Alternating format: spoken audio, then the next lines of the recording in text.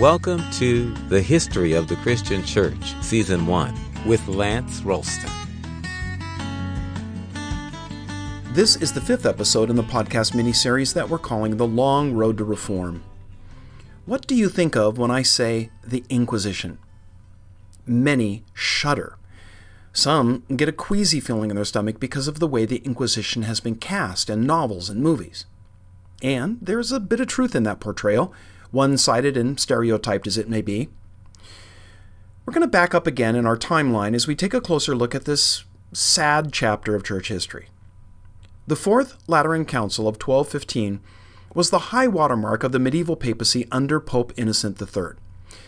And the council was really little more than a rubber stamp committee for Innocent's reforms. Those brought much-needed positive change to the morals of the clergy, but also installed structures that worked against later reform. The Fourth Lateran Council established the doctrine of transubstantiation and the sacrament of penance. It also made official the Inquisition, which had begun as a commission of inquiry under Pope Alexander III a generation before, but now it became a permanent feature.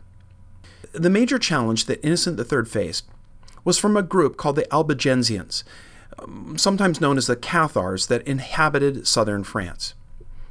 Now, since we covered this maybe heretical group in an earlier episode, we'll just say that if the reports by their opponents about them are true, they were a dualistic pseudo-Christian cult-turned-movement that possessed a lot of energy during its relatively short life.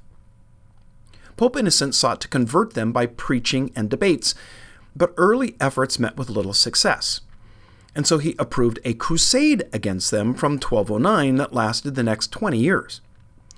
The crusade crushed the Albigensians, devastating southern France in the process. It was the Albigensians that so provoked Dominic and propelled his efforts in launching the Dominicans. Though this heresy was eventually put down, their earlier successes convinced Innocent that the church would be better served if it had a means to conduct official investigations into questions of doctrine. Earlier popes authorized bishops to investigate accused heretics based on rumor alone. It was up to the accused to prove their innocence, and this became the foundational premise for the Inquisition. The Inquisition was an ecclesiastical institution whose aim was to search out and punish heretics. The punishment for heresy was death, since heresy was regarded on par with treason or witchcraft, crimes that stood to imperil the health and well-being of literally thousands of people. In 1199, Innocent III issued a decretal saying that for the first time, heresy was treason under Roman law. In the late 12th century, bishops turned confirmed heretics over to secular authorities for execution. The Fourth Lateran Council confirmed these regulations and threatened excommunication of temporal rulers who failed to rid the territory of heresy. In 1229, the Synod of Toulouse drew up a procedure for seeking out and punishing heresy. The inquisitor was subject to no law outside the Pope's authority and word. He was prosecutor and judge. The trial was secret, with the accused having to prove their innocence, as in all courts following Roman law, without the benefit of counsel or the knowledge of his accusers. The final step came in 1252 when Pope Innocent IV authorized torture as a means of getting information and confessions from accused heretics. Till then, church leaders and thinkers rejected with horror the very thought of using torture. But no such reserve remained after Innocent III ascended the papal throne, and the Catholic Church achieved its majestic and powerful unity. Noteworthy among the tortures used by the Inquisition is that, while execution was still carried out by the civil government, it was the priests who did the torturing, with fire, stretching on the rack, or beatings that allowed no bloodletting, because remember, good Christians can't shed blood. It was an ugly business, but following the ideas of Augustine, almost everyone agreed that saving the body by amputating a rotten limb was the path of wisdom. Well, the church was the body, the heretic, the rotten limb. One more abhorrent idea that we can attribute to Augustine. The Inquisition developed a complex system for classifying heresy and heretics. There were heretics who simply added additional beliefs to the essentials, and then there were those that denied those essentials. There were perfect and imperfect heretics. Those accused of heresy were categorized as lightly suspect, vehemently suspect, or violently suspect. Typically, the inquisitor would arrive in a town and begin his work by preaching a sermon, calling for people to bring forth charges against those that they knew were guilty of something damnable, or confessing something in themselves they feared might be aberrant. People were given a period of grace to make this initial confession, and this period was called the General Inquisition. When that expired, the Special Inquisition began, and the accused were summoned to trial. The inquisitor then functioned as a prosecutor, judge, and jury. The trial was held in secret. The testimony of only 2 witnesses was enough to condemn. The accused most often wasn't even aware of the charges against them, and so they had no context for answering questions. Witnesses weren't named, and there was no defense attorney. Well, there might have been, except for the fact that any lawyer who wrote defense was likely then to be brought up on charges himself. Trials could last for years, while the accused was kept in prison. Once torture was applied, it was kept on until a confession was secured. All of this because the Inquisition followed strict rules, and one of them regarded the repeating of torture. The rule was that torture could only be used once, that is, in one hearing, which might last months, or in some cases years. So once torture was applied, it was with the understanding that the victim would either die or confess. Now, as I said, the Inquisition followed a strict set of rules, except when it didn't, which as a rule was often. Children, the elderly, and pregnant women were exempt from torture, except when they weren't. Those convicted of lighter charges who then recanted their error were allowed to do penance and bore physical markers of their having fallen afoul of the Inquisition for the rest of their lives. The worst of the heretics were hauled to the stake and burned, their lands and possessions confiscated by the inquisitor, who kept them, adding them to the church's treasury or selling them off. The heirs of the heretic who'd lost their lands were technically able to reclaim them, but were really rarely able to do so. The Inquisition met with varying success around Europe. In Spain, it was co-opted by the Crown. The Spanish Inquisition then became a thing of abject terror, probably what most people think of when they hear the word Inquisition. The Spanish Inquisition was turned to both religious and political ends, the accused often being convicted more for the acquisition of their property than for any real heresy. In Germany, the Inquisition was fierce under the zealous fanatic Conrad of Marburg, but when he was murdered, it fizzled out. France's inquisitorial campaign differed from north to south. In southern France, inquisitors continued to root out the Cathars, while in the north, trials were often a reflection of old feuds, with nobles accusing one another for political and economic ends. Italy, with its patchwork of provinces, saw spotty application of the Inquisition, and in England, it hardly appeared. Modern Christians find it nearly impossible to understand the medieval attitude towards heresy. We regard faith as a matter of, personal choice, and we seldom think of religious beliefs as a matter of life and death. Why should anyone die for their faith or kill another for theirs? In medieval Europe, Christians would consider our modern view equally odd. Faith wasn't a private and individual intellectual preserve. The Christian faith was the cement of society. Denial of a single article of faith was understood as a kind of treason because it imperiled one's neighbors. An apostate or heretic, if not punished by the civil authorities, might incur God's wrath. He might punish those who let the heretic get away with their error. The heavy emphasis on the individual that's such a prominent feature of the modern Western world is very far from the collective community that dominated the thinking of medieval Europe. There was no such thing as private religious faith. Society itself was thought to be a manifestation of the Christian faith. The church was society's soul. Under such a worldview, heresy was a spiritual malady that imperiled, everything. So the question follows, what is heresy? In the 12th century, it was the denial by a Christian of any doctrine of the Christian faith.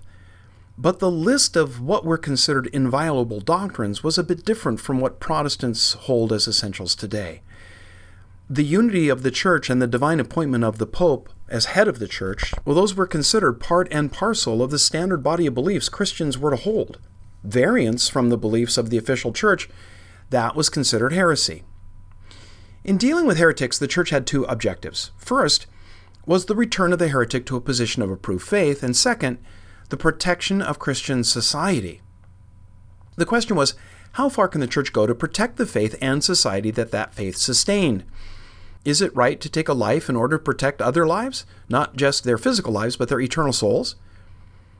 We won't understand the medieval world's posture towards heresy until we understand it in these terms. The church viewed itself as the moral and spiritual steward of European civilization.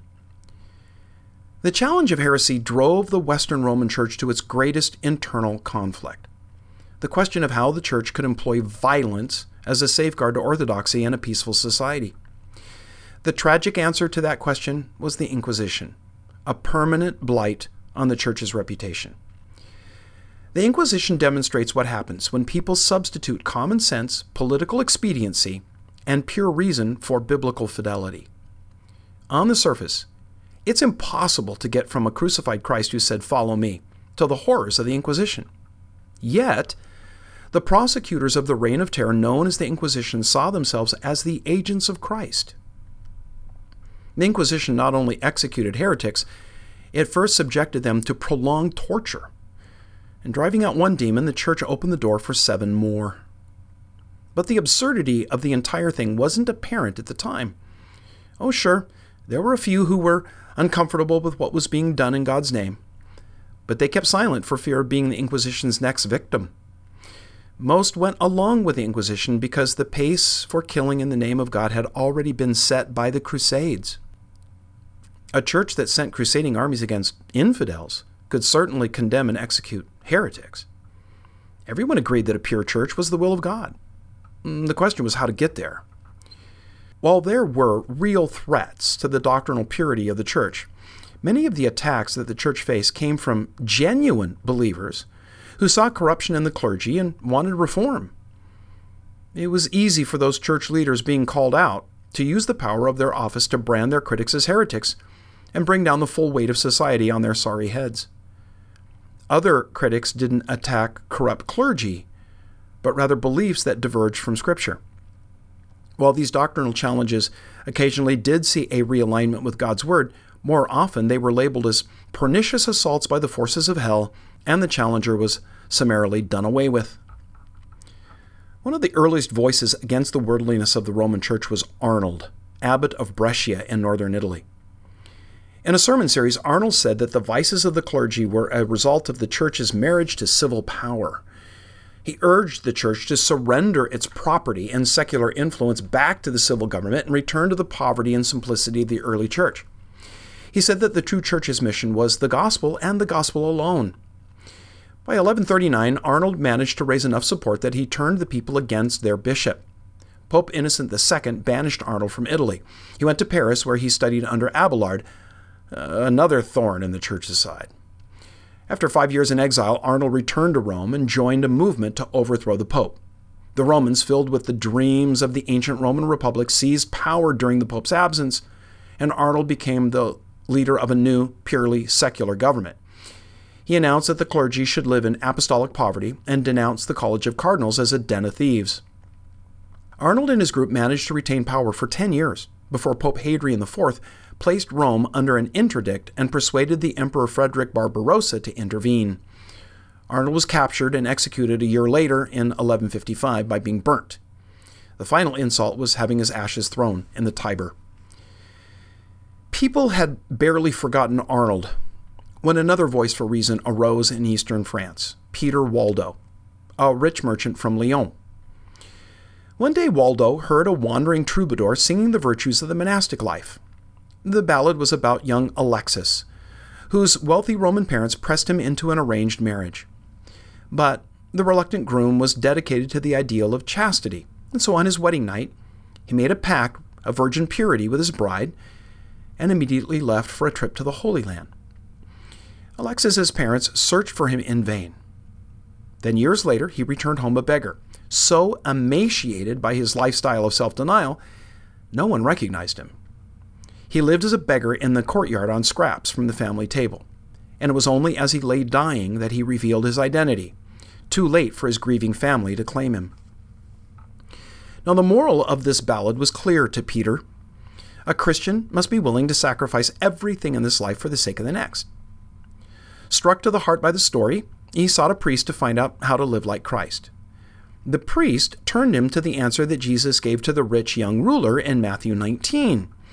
If you would be perfect, go, sell what you possess and give to the poor, and you will have treasure in heaven, and come, follow me. That same text had been used 9 centuries before to launch the monastic movement with Anthony in Egypt, first of the Desert Fathers. Waldo determined to follow the same path. He provided an adequate income for his wife, placed his 2 daughters in a convent, and gave the rest of his estate to the poor.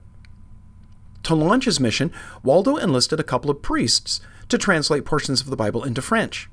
And then after memorizing long passages, Waldo began teaching commoners how to imitate Christ by practicing voluntary poverty.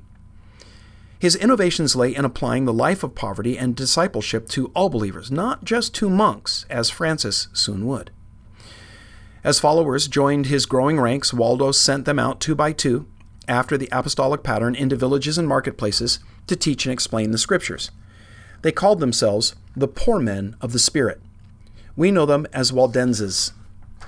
But Waldo's unauthorized preaching soon met the opposition of the Archbishop of Lyon, who ordered him to stop. Waldo refused, quoting Peter from Acts 5, "We must obey God rather than men."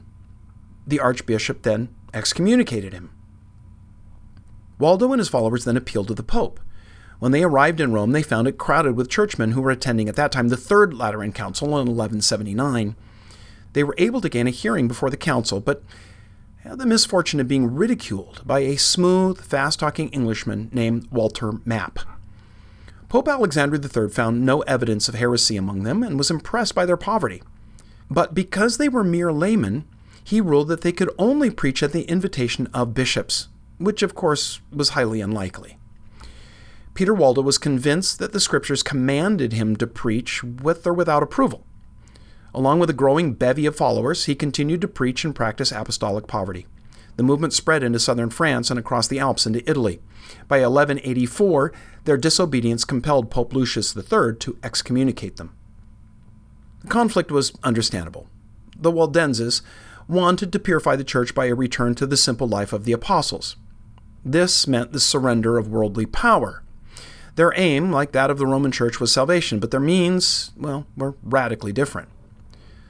The Pope couldn't renounce the Church's right to give the sacraments. He couldn't forfeit the priesthood, nor admit that faith in God might be something other than the mandates of Rome had made it. From their side, the Waldenses came to feel more and more that no teaching except Christ's was binding. The Scriptures must rule. But how could they find support for their cause if everyone was living in apostolic poverty? Slowly, they came to accept, just as earlier monastic houses had, 2 levels of Christian commitment. The main members of the movement were bound by special vows and worshiped together in simple services, while another circle of friends remained in the main Catholic Church but supplied new recruits and support for the movement. Even after their excommunication, the Waldenses gained so many members that the Church launched an all-out assault on them, encouraging some of the Crusades to begin in Europe by practicing the skills that they would need to use on the Muslims by slaughtering the Waldenses. The Waldenses were so clearly a back-to-the-Bible movement that over the years some have called them reformers before the Reformation. Compared to the Roman Church's doctrine of papal authority, the Waldensian call to return to the Bible does indeed sound like Luther or Calvin, but their view of salvation, a life of penance and poverty, lacks the clear note of God's grace that sounded so powerfully in the later Reformation. Thanks for joining us at Communio Sanctorum. We really appreciate your listening and subscribing. Listeners are invited to like the Communio Sanctorum Facebook page and to write a review in the iTunes Store. For both Facebook and iTunes, search for History of the Christian Church. Looking forward to joining you next time.